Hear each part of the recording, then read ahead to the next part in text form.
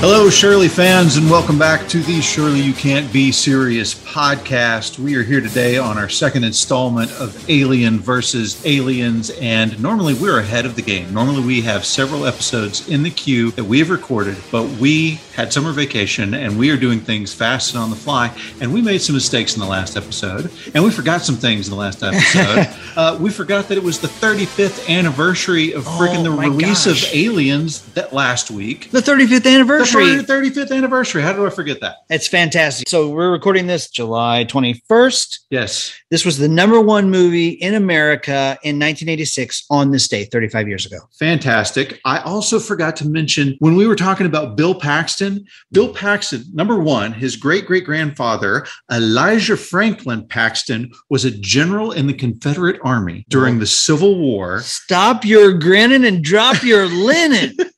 This is even better. Bill Paxton was in the crowd when President John F. Kennedy came out of the Hotel Texas in Fort Worth on November 22nd, 1963, the day he was assassinated. There are photographs of an 8-year-old Bill Paxton being lifted above the crowd on display at the 6th Floor Museum in Dallas. Wow, that's fantastic. I know. It's crazy, right? That is insane. Yes. So one other mistake that I made was I said that what's his name? Yaphet Kotto. I said that Yaphet Kotto's real name was Parker. That was his character's name. His real name was Frederick. He took his dad's name. His mom called Fred. I'm a Comfred.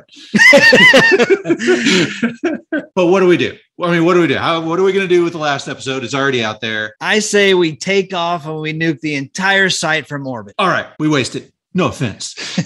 No, none taken.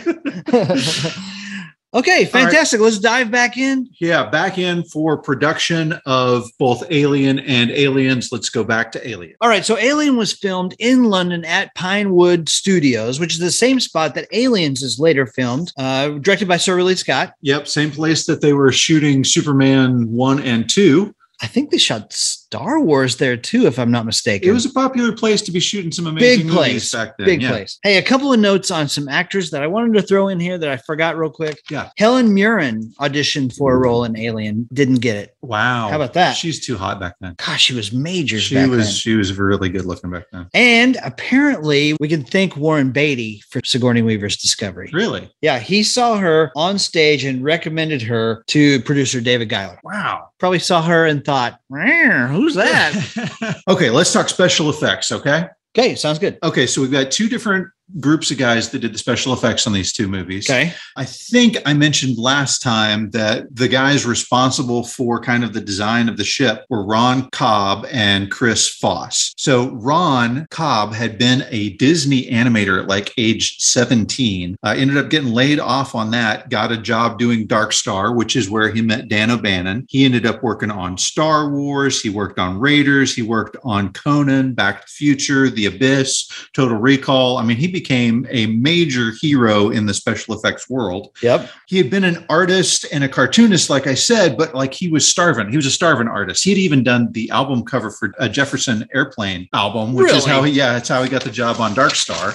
Okay. Yeah, they called him up and they're like, okay, we need you to design a spaceship for us called the Dark Star. And he drew it on a napkin at the Pancake House. Well, sure. And so when O'Bannon goes over to do Dune with Portorowski, he brings over that guy. They hit it off, but as we know, Dune fails. But then he goes back. He designed, in Star Wars, the Hammerhead, the guy with like the kind of curved face. He designed that. He's the guy that came up with that in the cantina scene. That's fantastic. And he helped Spielberg write Night Skies, which was supposed to be a Close Encounter sequel, but kind of got split into E.T. and Poltergeist. Okay. By Spielberg later on. Okay, fantastic. And Back to the Future, he was listed as the DeLorean time travel consultant. I don't know what that means, but that's pretty cool.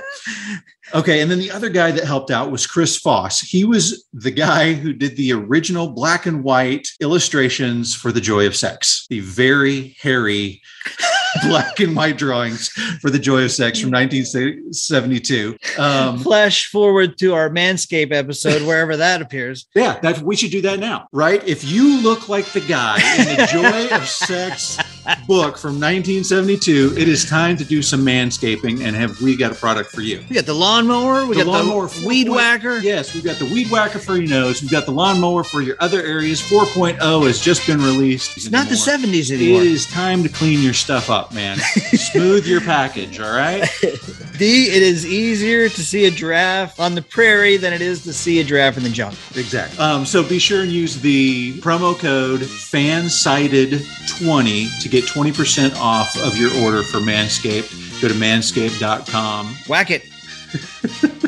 Okay, so those two guys were the guys who made the spaceships, but they brought on Roger Christian, who was the guy from Star Wars, who was the genius who said, make it dirty, right? He's the guy who was responsible for the Millennium Falcon looking dirty, and he's the guy who made the Nostromo look like a space truck. Right. The used universe philosophy. And that's one idea that Ridley Scott carried over to Blade Runner. Oh, yeah, absolutely. So Roger Christian was like the third guy hired to do Star Wars. He ended up doing directing second unit for Return of the Jedi. But he said it was a symbiosis for him and Dan and Ron all together. He said if it would have just been Dan, it would look like Dark Star. If it had just been Ron, it looked like Star Trek. But what he did was make you believe you were on a space truck that had been traveling for years and years in space. That's interesting. Side note, he directed The Cinder, which happens to be Quentin Tarantino's favorite horror movie. The Cinder. Yeah. Okay. So that covers the guys who did the special effects for Alien. One of the things I want to mention, I don't know if we call this special effects or not, but there's actually a scene where Ash is doing an autopsy on the facehugger. Yeah. Okay. Yeah. And it looks incredibly real. Yes. Well, that's because they were using real oysters and a sheep kidney. Oh, yeah. In this model. Yeah. Wasn't like inside one of those horseshoe crabs, right? Didn't they take a horseshoe crab and put it inside? I think they combined several different. I know they used the sheep kidney and they used oysters. Yeah. But because the lights were so strong, they had to move quickly during filming. Yeah. And that sucker started to stink. Oh, gross. Oh, nasty. But he had his face right up in there, too. Yeah, exactly. Okay, so one of the things I want to talk about is the ship, the actual alien vessel. Yeah. I don't think it has a name, just that horseshoe-looking spacecraft. Yeah, the thing that was supposed to be a pyramid, but then they changed it up. Okay, so when they investigate, when John Hurt goes on board and they're looking around, they find what the fans call the space jockey. Oh, right. The old carcass of the guy who had his chest burst from long ago. Right. It's like this bigger bipedal humanoid-looking thing. Yeah. And you actually get kind of the backstory on this if you've ever seen Prometheus. I have not seen Prometheus.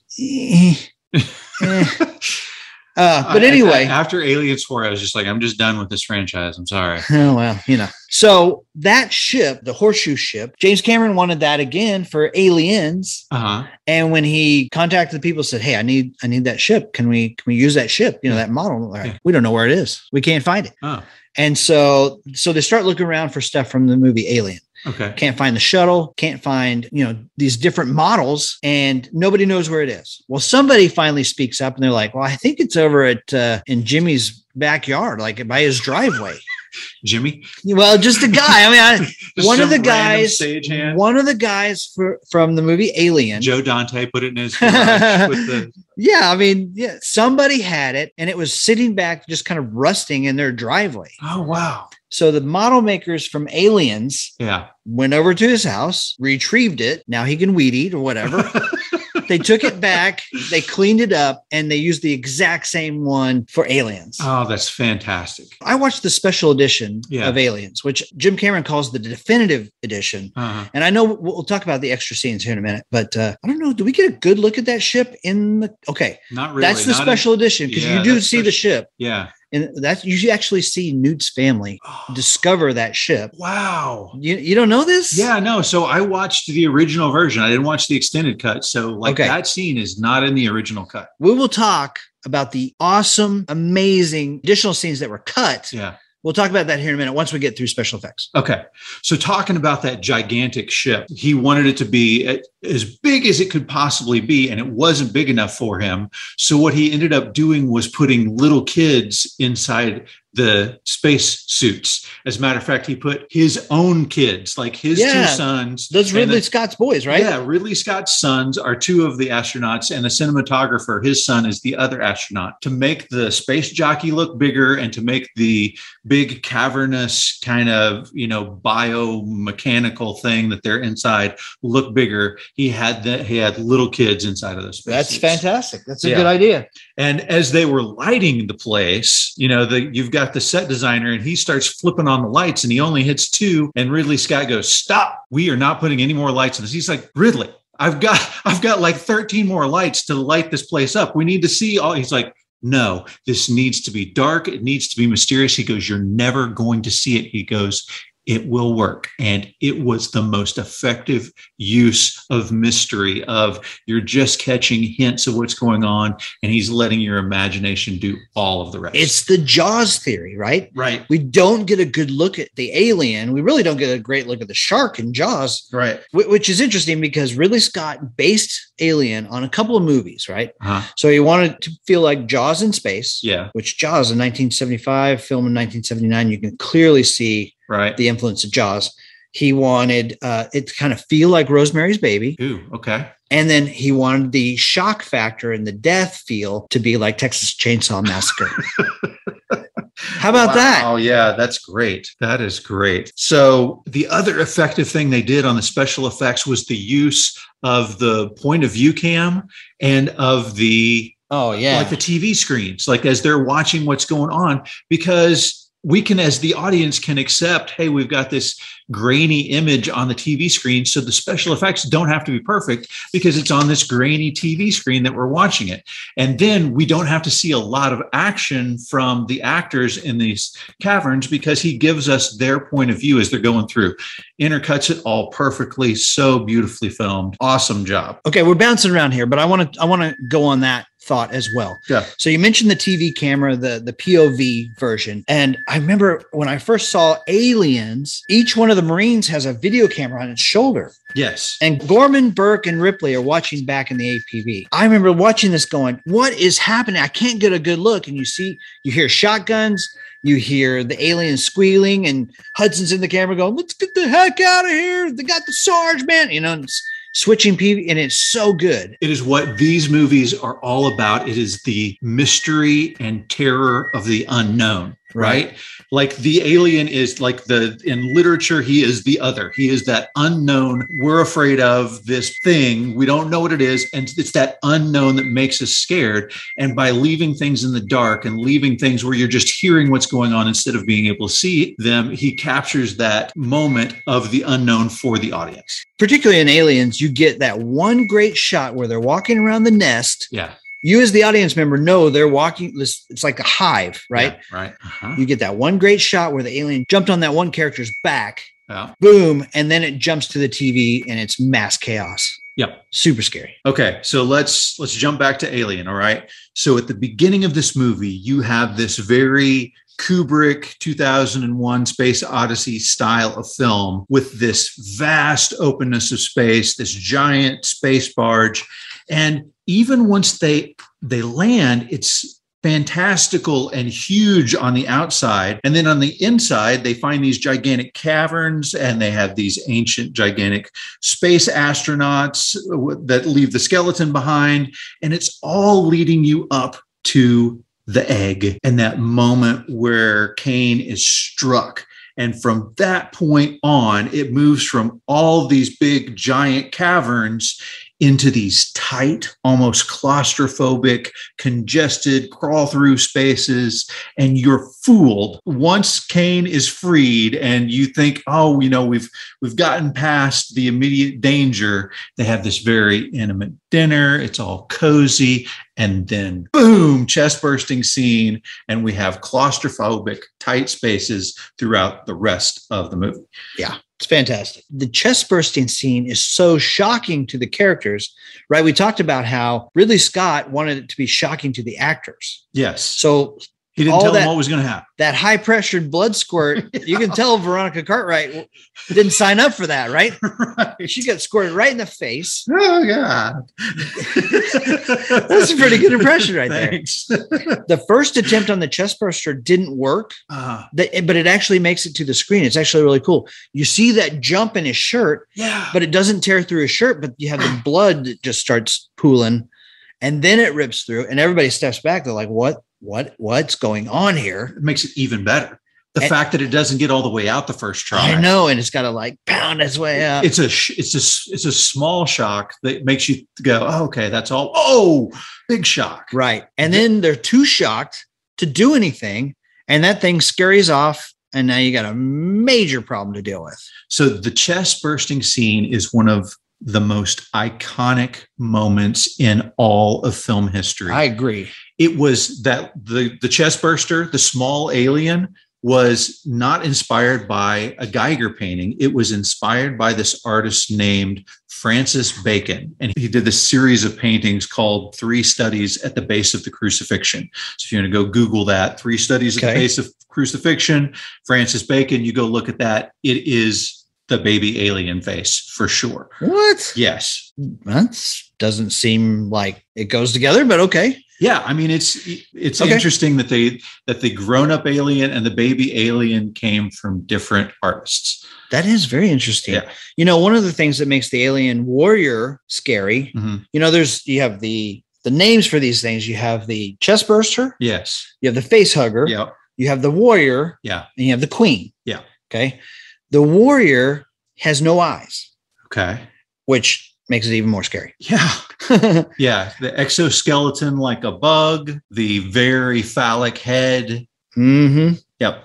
Hey, you know, you get a good look at that alien skull in Predator Part 2. Oh, right. You remember that? Yes. So Danny Glover is chasing the Predator around futuristic Los Angeles. He manages to get on the ship, and the Predator has taken trophies. One of them is a human skull that you see, and one of them is the alien skull. Oh, my God. You get a good look at how the actual biology of the alien was. Right. Well, you know, the Predator is a perfect survivor, unclouded by conscience or remorse or delusions of morality. Nice. We need to talk about Predator sometime. Yes, we do. Okay. Okay, I got something to talk about. Okay, go. I know we're all over the place. Yeah, that's right. A couple of things. The xenomorph. All we know is that there's still no contact with the colony and that a xenomorph may be involved. Excuse me, sir. A what? A xenomorph. Yeah. The alien warrior. Yep. From Alien. Only is on screen 4 minutes in the entire movie. I believe that. 4 minutes. Yeah. It goes back to that idea of what you can't see is scarier. Right. Okay. The slime used when every time the alien like opens his mouth and jets out all this disgusting saliva slime. Yeah. That's KY jelly. Okay. A little more on that whole rape thing. Exactly. But here's the thing I found interesting. So when Dan O'Bannon was writing the screenplay for the original Alien, he came and sort of had a block. He's like, well, what is a reason why these guys don't just get a gun and shoot this thing? Right. No guns. Well, but why don't they just go kill it? Right. Right. So that's where the acid blood comes into play. Right.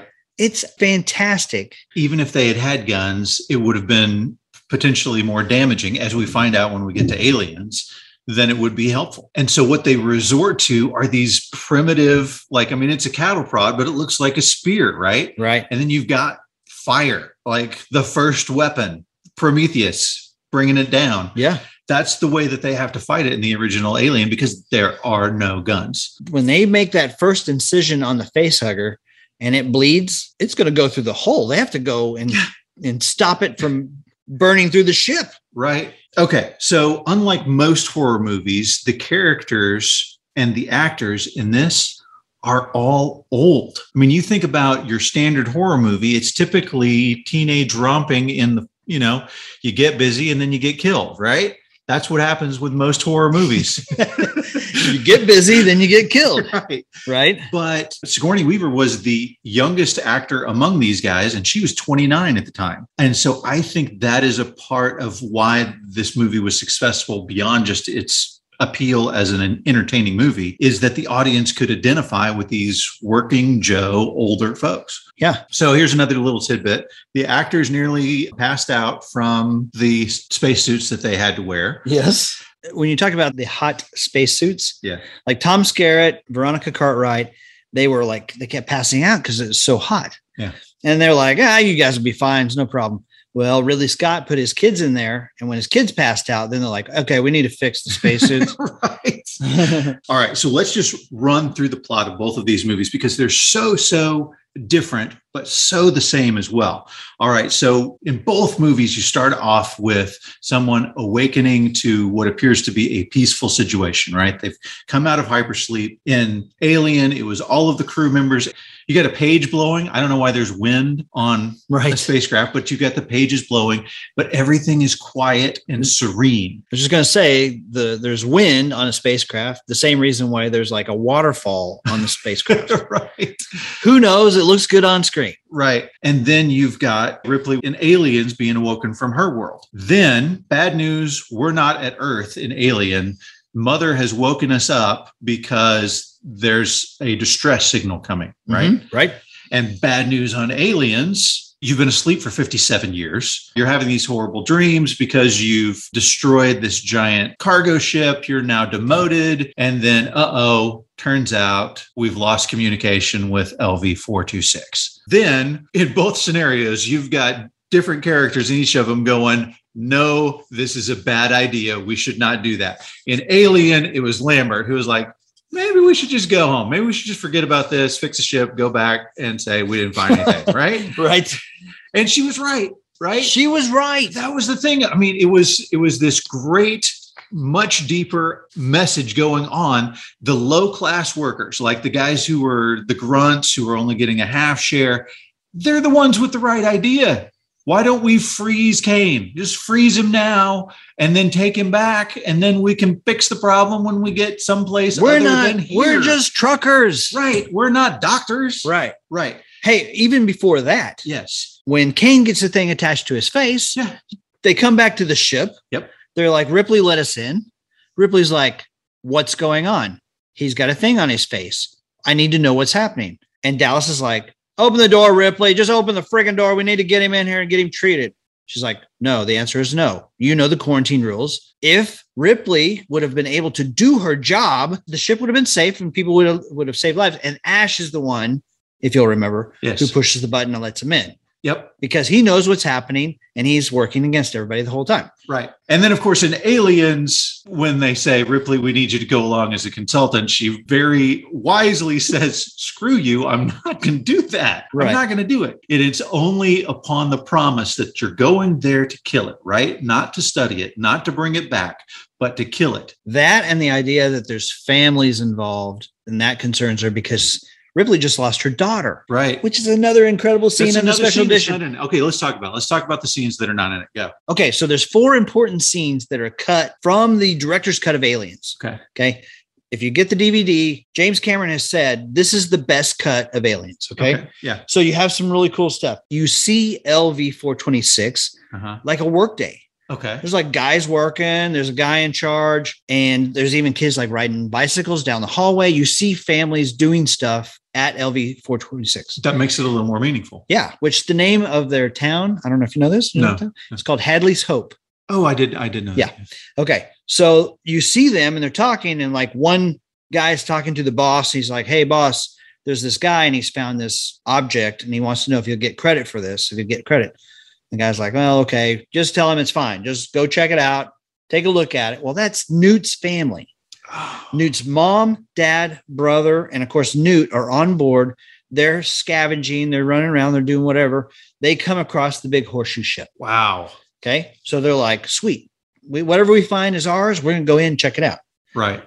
Newt's dad, he's the one who comes out. He's got the face hugger on his face. This is interesting. The way that they have it in the original cut is it's weird because here we've got, again, let's compare. You've got 2 surprise enemies, right?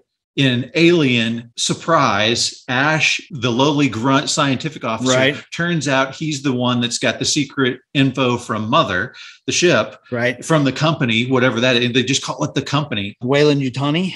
Yeah. Yeah. And so he's the one that is the surprise enemy, right? He's the one that ends up trying to sabotage the rest of the crew because the most important thing is bring the alien back. And then again, in Aliens, another surprise enemy, the guy that you think you can trust, the guy with that sweet face. No, it turns out not only is he trying to bring the aliens back, but he's the guy who sent Newt's family to go investigate, right?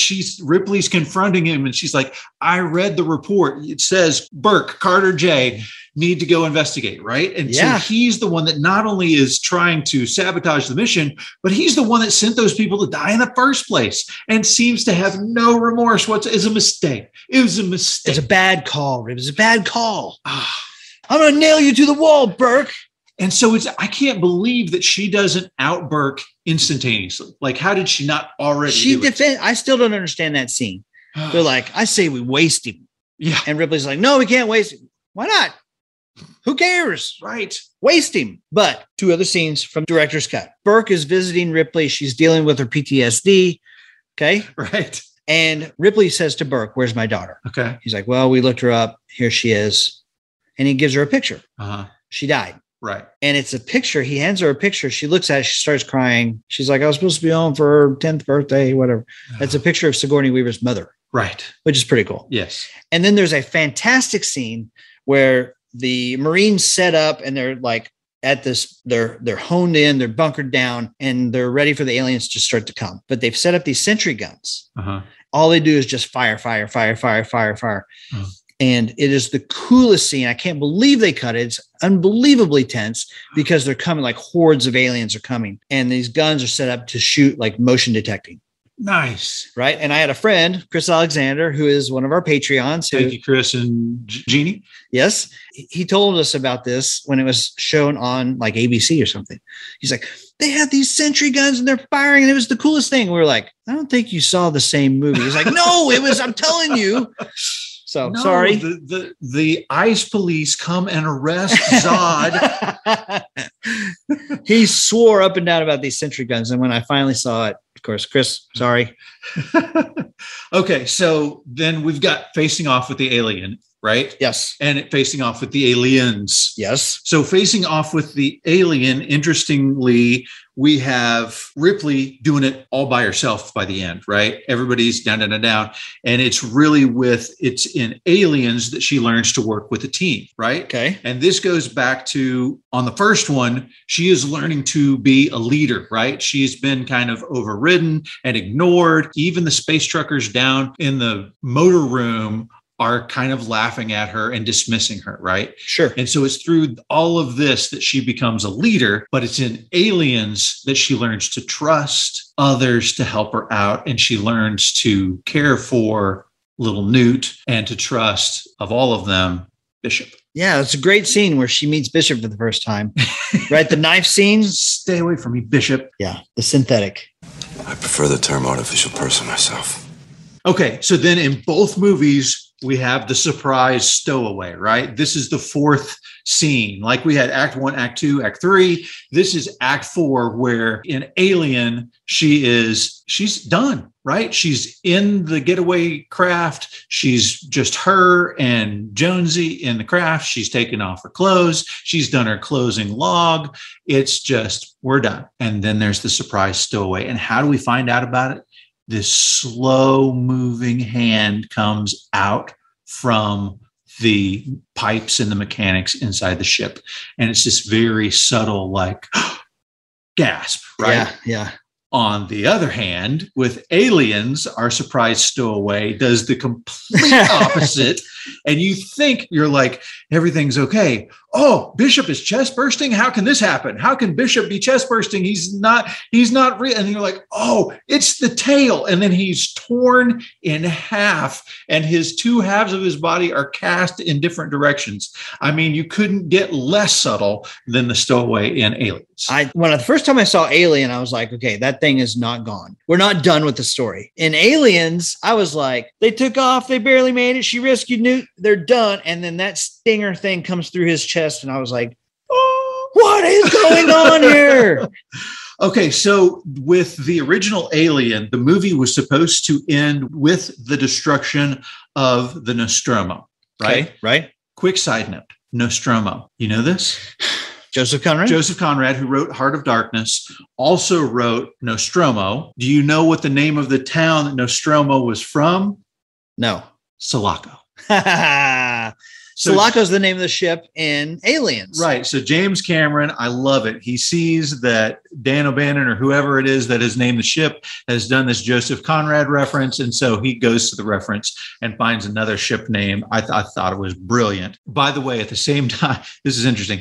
At the same time that Ridley Scott is filming this, Francis Ford Coppola is filming Apocalypse Now, which is just Heart of Darkness, which is also by Joseph Conrad. He must have been a guy on the scene at that point. Joseph Conrad stuff must have been big in the late 70s. So anyway, the movie Alien was supposed to end with the destruction of the Nostromo, but Ridley said, we need a fourth act. And he convinced Fox to let him go back and film more stuff. And what he wanted to happen was the alien to win. It was supposed to end with the alien biting off Ripley's head. But the studio said, no freaking way.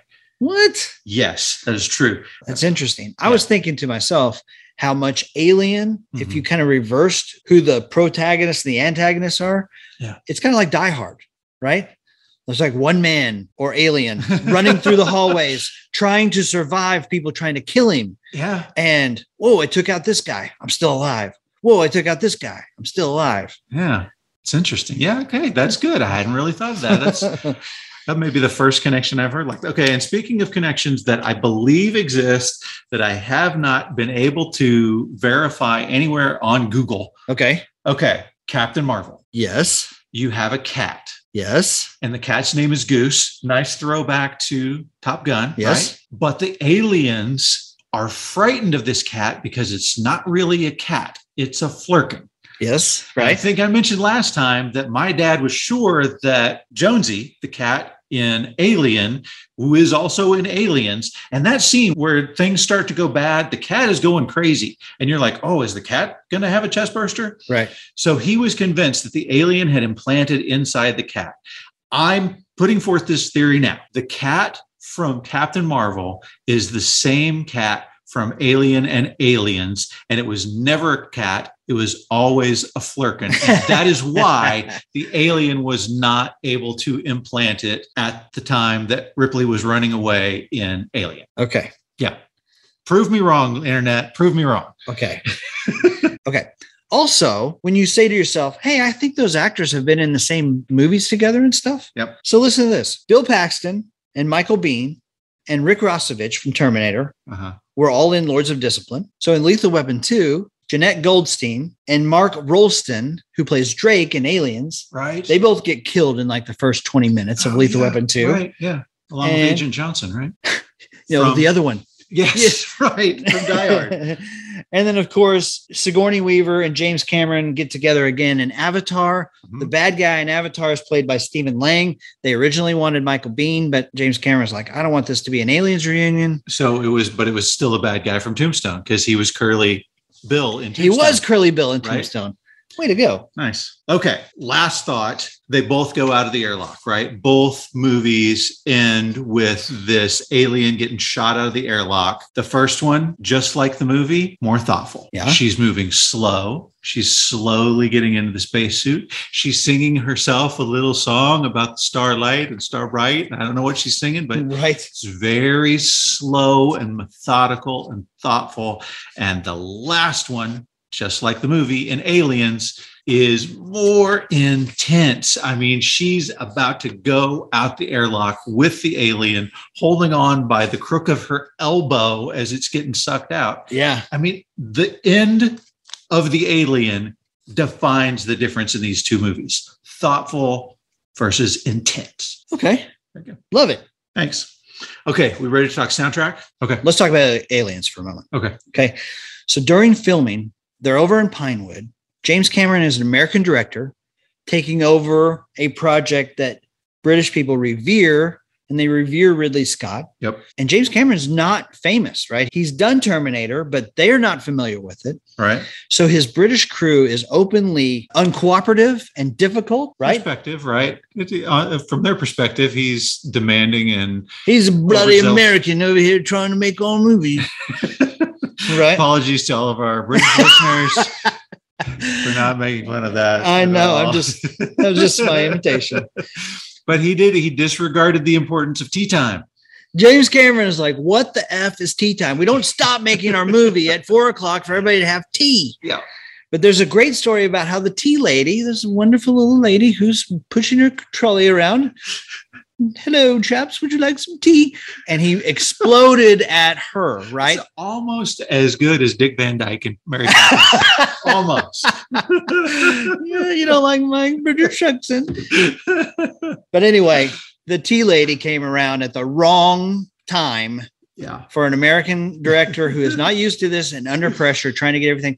And of course, these guys are happy to take tea time. And she got both barrels from James Cameron. Just a couple other additional things I want to throw in on the filming process. Okay. Yeah. So, most movies are filmed kind of out of sequence, but Aliens was intentionally filmed with this particular scene shot last, where we meet the Marines. That was one of the last shots filmed for the movie because they wanted that camaraderie of the actors who had been around each other for all this time. So brilliant. They have that, and they have that camaraderie. It's just like the space truck in Alien. You don't doubt for a second that those guys have been working together and hunting bugs or doing whatever for years. Yes. Hey, you mentioned that one of the model makers made this great little painting on the side of the ship, and it's called Bug Stompers. Oh, yeah. And it's kind of like a World War II thing where they would paint the outside of their ship. Yep. And he spent all this time. He's real proud of it. Bug Stompers. It says, we endanger species. Nice. And he was real proud of it. And he's like, you can't see it. Yeah. You spend all this time and effort. It's not on the screen. And we failed to talk about the special effects guys from Aliens. I talked about them from Alien, but we didn't talk about the special effects guys from Aliens. You've got Mr. Stan Winston. Stan freaking Winston. Holy smokes. So Stan Winston was in charge of all of the creature stuff, right? And so he's the guy who gives us the chest burster that can move around and wiggle and has hands and arms. Like they looked at the original chest burster and it had like little nubs where the arms would be. And they're like, we're going to go ahead and make those arms for our guy. Mm-hmm. And they gave him vertebrae where he could like move like a snake. Oh, it was so good. So they did some amazing special effects, and I'm just going to touch on some of them here, but they had a running face hugger. How did they do that? Right? It's amazing. So the first shot, like this is the scene where Burke has trapped Newt and Ripley inside of the place where the face huggers were being studied and has let the face huggers loose, right? They wake up and the face huggers trying to get them from beside the bed, right? And then you see them run around. They do this beautiful thing where she sets off the fire alarm. So you get this intense, scary scene with flashing red lights. Brilliant, number one. But then they've got this face hugger who's running. There's no CGI at this point, right? CGI non-existent in this movie. So what they do, they've got this face hugger that runs along, appears to jump onto a chair, and then jump at your face as the audience member is their point of view. It's jumping. So how do they do that? How do they make it run and jump? So the first shot they shoot with animatronic moving legs and it gets to a spot. Then they put a little eyelet in that spot. They tie a little string to it. And then they put the face hugger on the chair. Yeah. And then they shoot a reverse shot and they take a string and they yank the face hugger backwards to the eyelet. And then they put the face hugger back on the chair. They put the string from the camera's perspective, pull it toward the camera, and then run those three shots sequentially. So you have it animatronics running, reverse shot of it being pulled backwards. So it looks like it's jumping forwards. And then the point of view shot where it appears to jump at your face. And it's fantastic. It's incredible. We haven't talked about the Queen. First of all, is a new creation for Aliens. Yeah, it's all James Cameron. It's all James Cameron. H.R. Geiger was not involved in the second Aliens movies. Nope. These are Cameron's drawings. And it's a full model. Like you said, there's no CGI. There's puppeteers. We're talking I think it's 6 guys who took to operate this. Yep. When I'm watching this, I'm like, wow, this is like Big Bird on steroids, right? So it's truly amazing how they made that work. Another reverse shot that they did was the shot where Hicks sticks his shotgun in the mouth. He had tried over and over to shove it and it kept missing them. And James Cameron's like, we'll just do it in reverse. Put it in there. I'll have you pull it out and then I'll run it backwards. Brilliant. Genius. Love it. One of the guys who was a special effects guy in the movie was Steve Norrington. He would go on to direct The League of Extraordinary Gentlemen, which wasn't that good, but he also directed Marvel's first movie, Blade. Whoa. Yeah. Wow. Yeah. So Hadley's Hope, the power plant where they're running around, if that looks familiar, that turned out to be Access Chemicals in the Batman movie. Oh yeah, that's right. Yeah, they used that scene to do Batman. I forgot about that. Okay, so that scene where Bishop gets impaled by the Queen's tail. Yes. And he spurts all of the same, milky stuff that we saw Ash spew out in Alien. Yes. That was yogurt mixed with milk. Uh-huh. The problem was they left it sitting unrefrigerated all day long out of frame, and he actually got sick. Yeah. Like he got food poisoning from it, was up all night, sick to his stomach, and had to come in the next day and continue throwing that stuff in his mouth. He's like, hey guys, can we put it in the refrigerator this time? I know I'm supposed to bomb it, but can I pretend this time? One of the scenes we haven't really talked about is when Sigourney Weaver gets in the power loader and she squares off against the Queen. It's the most fantastic scene in the movie. Galen Hurd says that as a producer, that's her single best moment of her career. Yeah. When she watched this in the theater, and Sigourney Weaver comes out in the power loader and says, "Get away from her, you bitch." Right. So awesome. And it's that you got two different special effects guys on that one. The mechanical effects were handled by John Richardson and the creature effects were handled by Stan Winston. And so you get this awesome end where they put their two special effects into battle, the power loader and the alien. Two different effects crews develop each of them. And at that power loader, they actually had a guy behind Sigourney Weaver who was really controlling the power loader, right? Right. But basically he's spooning her the whole time. And so the guys thought it would be hysterical if they put a little balloon in his crotch area. And so as they're filming the scene, all of a sudden they start pumping this balloon. And Sigourney Weaver was like, excuse me. Hello. What are you doing, sir? John, what's going on? That is hilarious. I'm giving it up to those guys. That is funny. There were companies that contacted the movie studio because they wanted to buy these power loaders. Yeah, it's just special effects, guys. Let's talk score and reception. Okay. In Alien, Ridley Scott had wanted to use this guy named Isao Tomatia, who did like a bunch of, he's from Japan, did a bunch of synthesizer kind of music, would have sounded much more like a video game, more like Space Invaders. You wanted Space Invaders music. Dun, dun, dun, dun, dun. Yeah. Alan Ladd Jr. said, why don't we go with Jerry Goldsmith? Because he's an icon and he's ridiculously talented, and this has got enough space stuff in it. We don't need video game sound effects, right? Jerry Goldsmith did the Gremlins soundtrack, among many other things. Yes, many other things. And so Goldsmith had this original main title that was supposed to be beautiful and kind of almost romantic because he wanted to capture, the beauty of space on that opening scene. And Ridley Scott was like, I don't like this. Can we do something else? And so Jerry Goldsmith said, so I rewrote it to be weird and strange, and everybody loved it. That's great. Okay, now for Aliens, we have our friend, Mr. James Horner, who we've spoken about before. We talked about him in our Braveheart episode. Detail on his history, if you want to go check out our Braveheart versus Gladiator episode. Interesting and ironic that Ridley Scott did Gladiator, of course. Now, James Cameron is going to go use James Horner for Aliens. Yeah, he uses James Horner. Right. And James Horner, Titanic, best-selling score in history. Right. Right.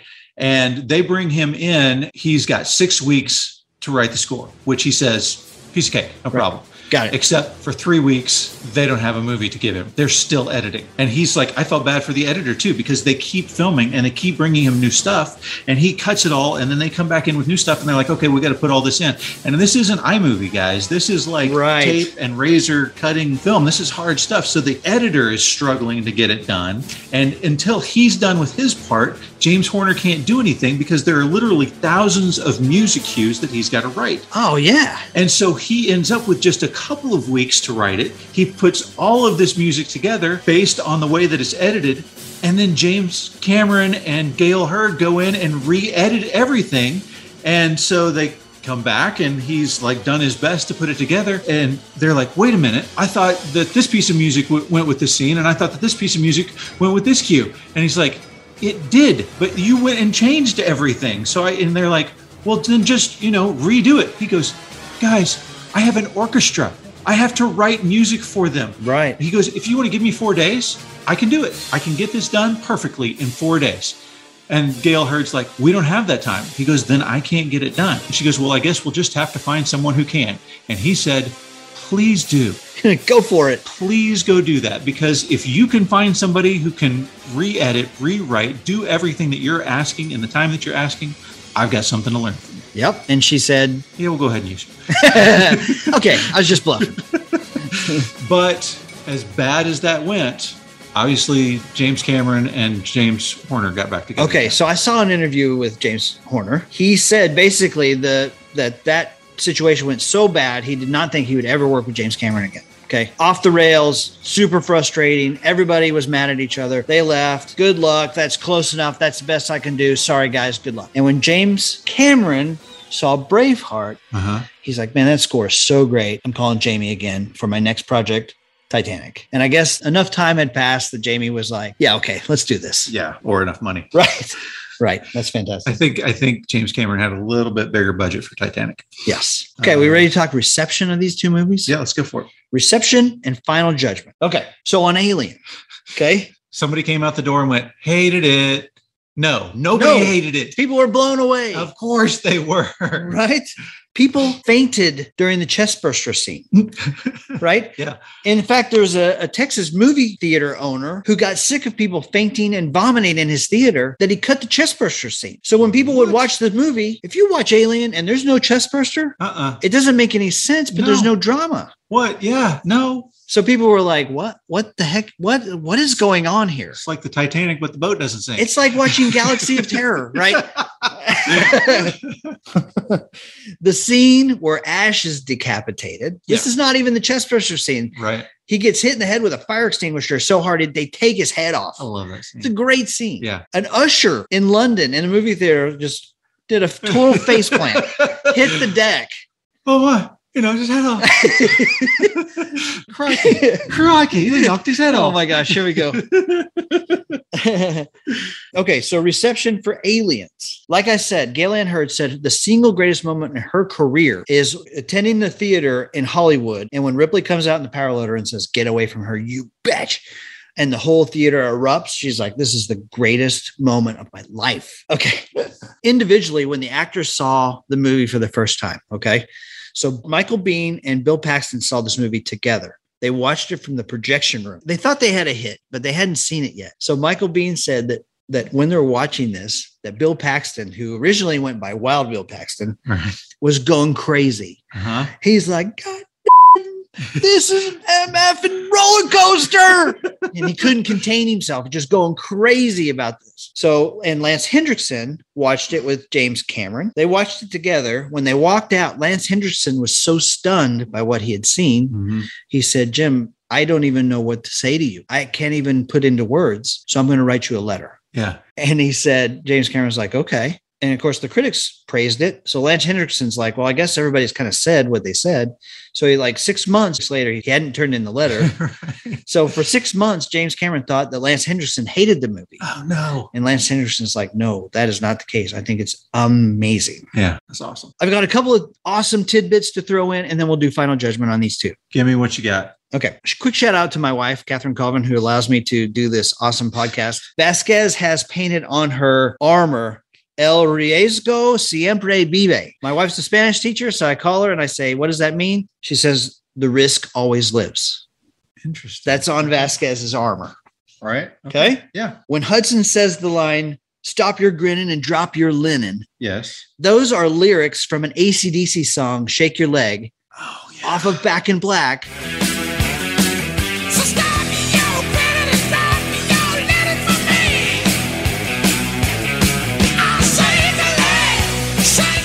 Flashback to our Appetite for Destruction versus Back in Black episodes from last summer. Nice. Okay, here's another one for you. Melissa Joan Hart is one of the kids at Hadley's Hope. And one of the cutscenes? In one of the cutscenes, she's running around. She's like one of the little kids at Hadley's Hope. All right. Okay, one more thing. Yeah. In an interview with Moviephone, Sigourney Weaver said that each time one of the actors was to die, she would send them a bouquet of flowers. Aw. Right? Nice. Except when Bert died, she sent a dead bouquet of flowers. That's awesome. Okay, I got one last tidbit. Okay. And this goes to this is kind of an underlying thing. And I started this off saying Alien, a movie about an unwanted pregnancy. Right. Right. But it's literally all over the place. Like their sleeping chamber is egg-shaped. It is if they are being released from their eggs when they come out of their hypersleep, right? Okay, yeah. Obviously, they've got the eggs everywhere. The name of the computer is Mother. Right. Oh, It's all over the place in there, right? It is unwanted pregnancy. It is eggs. It is births. It is rape. But here's my tidbit. Okay. The voice, we've named all of the actors in Alien except for one. The lady who voiced Mother, the actress is named Helen Horton. Okay. And you will recognize her from your favorite Superman movie, Superman 3. She was Perry White's helper whenever they were doing the bingo for the for the trip to the Caribbean or wherever it was. Get out of town. Same lady. That is a fantastic tidbit. Wow. Good job. Yeah. Okay. Here we are. Final judgment. Where are you between these two? D, you go first. Talk to me, Hudson. Okay. For the last 35 years, I have maintained that Aliens is better than Alien. It is more action-packed. It is more guns. It is more fun. It is more intense. And it is an amazing, amazing movie. James Cameron took something that was incredible and turned it and still kept all of the essence and made it something beautiful. And so I still think it is one of the best action movies of all time, almost as good, but I have changed my opinion after rewatching these movies and studying these movies. I think that the pacing, although it's slow, the pacing that goes from slow to stab and horror and the deeper meaning behind everything that's going on in Alien makes it a better movie. And looking back at it now, to me, special effects, acting, all of it holds up better than Aliens does. I still love Aliens. Please don't send me hate mail. I still love it. But I think that the special effects and the story behind the original Alien movie must win the day. Okay. You are smoking crack. Let's rock! Okay. It's not, especially recently, we haven't disagreed on a whole lot of things. Yeah. Okay. I absolutely disagree with you 100%. And I know that it's kind of the critics' opinion that Alien is the all-time greatest horror movie. And it is. It's super scary. And I told you as a kid, when I realized what was happening, I knew I had to see this movie. And when I saw it, it thrilled me and scared me to death.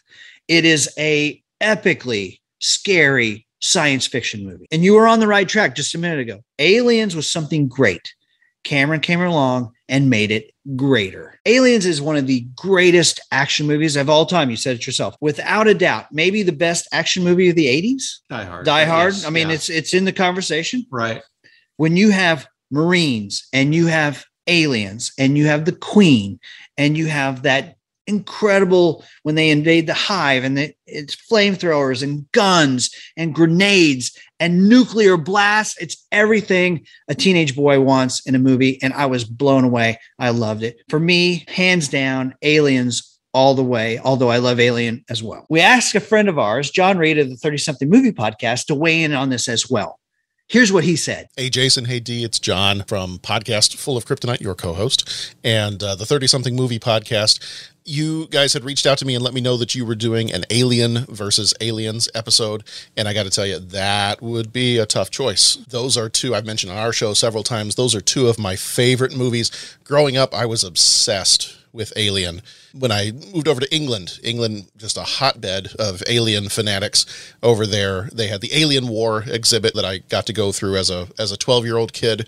And loved it, absolutely loved it. I actually found the poster for it that I bought. In some ways, Alien and Aliens are an apple and an orange. Alien is one of the best sci-fi horror movies that exists. Aliens is one of the best sci-fi action movies that exists. I think I mentioned you guys several times too. You know my undying irrational love for Alien 3. I do love that movie. It's not on the same level as Alien and Aliens. Anyway, for me, I think it comes down to, I get to pick Alien between those two. Love Aliens. Like I said, it's a great action movie, but just the depth of the horror and the claustrophobia and the tension. It's a beautiful, dark, grotesque movie. There is so much to fear about the alien that, to a certain degree, when you throw so many aliens into the mix and you can just mow them down with an automatic weapon, it's still cool. But for me, I love the straight up horror of being stalked by the lone alien. You have no weapons or improvised weapons. You are not soldiers. You're on a mining ship, and you've got what's at your disposal. I love that. It's going to take your ingenuity to try to stop this thing. For me, it's got to be Alien. It's got to be Alien. I look forward to hearing what you guys have to say, which one you guys choose. I don't think either of you are going to be wrong, regardless of what your choice is. They are both amazing movies, and so I'm just really excited to hear what you guys come up with. All right, thanks a lot, guys. Okay, so once again, John and I agree. I can't tell you how often I've listened to the 30-something movie podcast and I've been thinking something and then John says it. Like, it is amazing to me how our minds work in the same way. And I want to say this one more thing about what Aliens did. This was the best part for me, right? It's the little radar that they have for the aliens, right? So that was in Alien. I didn't even remember it being in Alien, but they had the radar in Alien, but it was just one beep, and she's freaking out. Veronica Cartwright Lambert is freaking out because, oh my gosh, she's coming towards you. He's freaking out, right? And that's such an intense scene. And James Cameron took it and amplified it, put Bill Paxton in there going, they're all over us, man. 6 meters, man. 5. Oh, so good. He's turning that screw. Yeah. I love it. I love it. And I had a point that I've forgotten now. Crap. Your point is Aliens is freaking awesome. I don't want you to think that I don't love Aliens, and I'll watch Aliens again and again, and I'll watch Alien again and again. But when we first started talking about this, we said Aliens versus Terminator 2, the best of the sequels, right? Where the sequel was better than the original. And so that was totally my opinion before. It was only upon coming back to it and watching it again. So I encourage everybody out there who has the same opinion as Jason, go back and watch both of them. Now that you've heard the history, now that you've heard the stories behind it, go back and watch both of these movies and hit us up on Facebook and tell us, what do you think? Which is the best? Please weigh in on Facebook. We can't wait to hear what you have to say on this. Come back next week. Terminator 1, Terminator 2, more Cameron. Full throttle action and horror. All right, guys. Don't forget to go to our Facebook page, our Twitter page. If you want to become an executive producer, go to our Patreon page. For as little as $5 a month, you can become an executive producer of one of our shows. We truly appreciate all of the executive producers that we have out there. Thank you guys for your continued support. We really love that. And hit the subscribe button on your podcast app right now. Just you doing that will let other people know about our show. Look forward to seeing you guys next week. Hasta la vista, baby.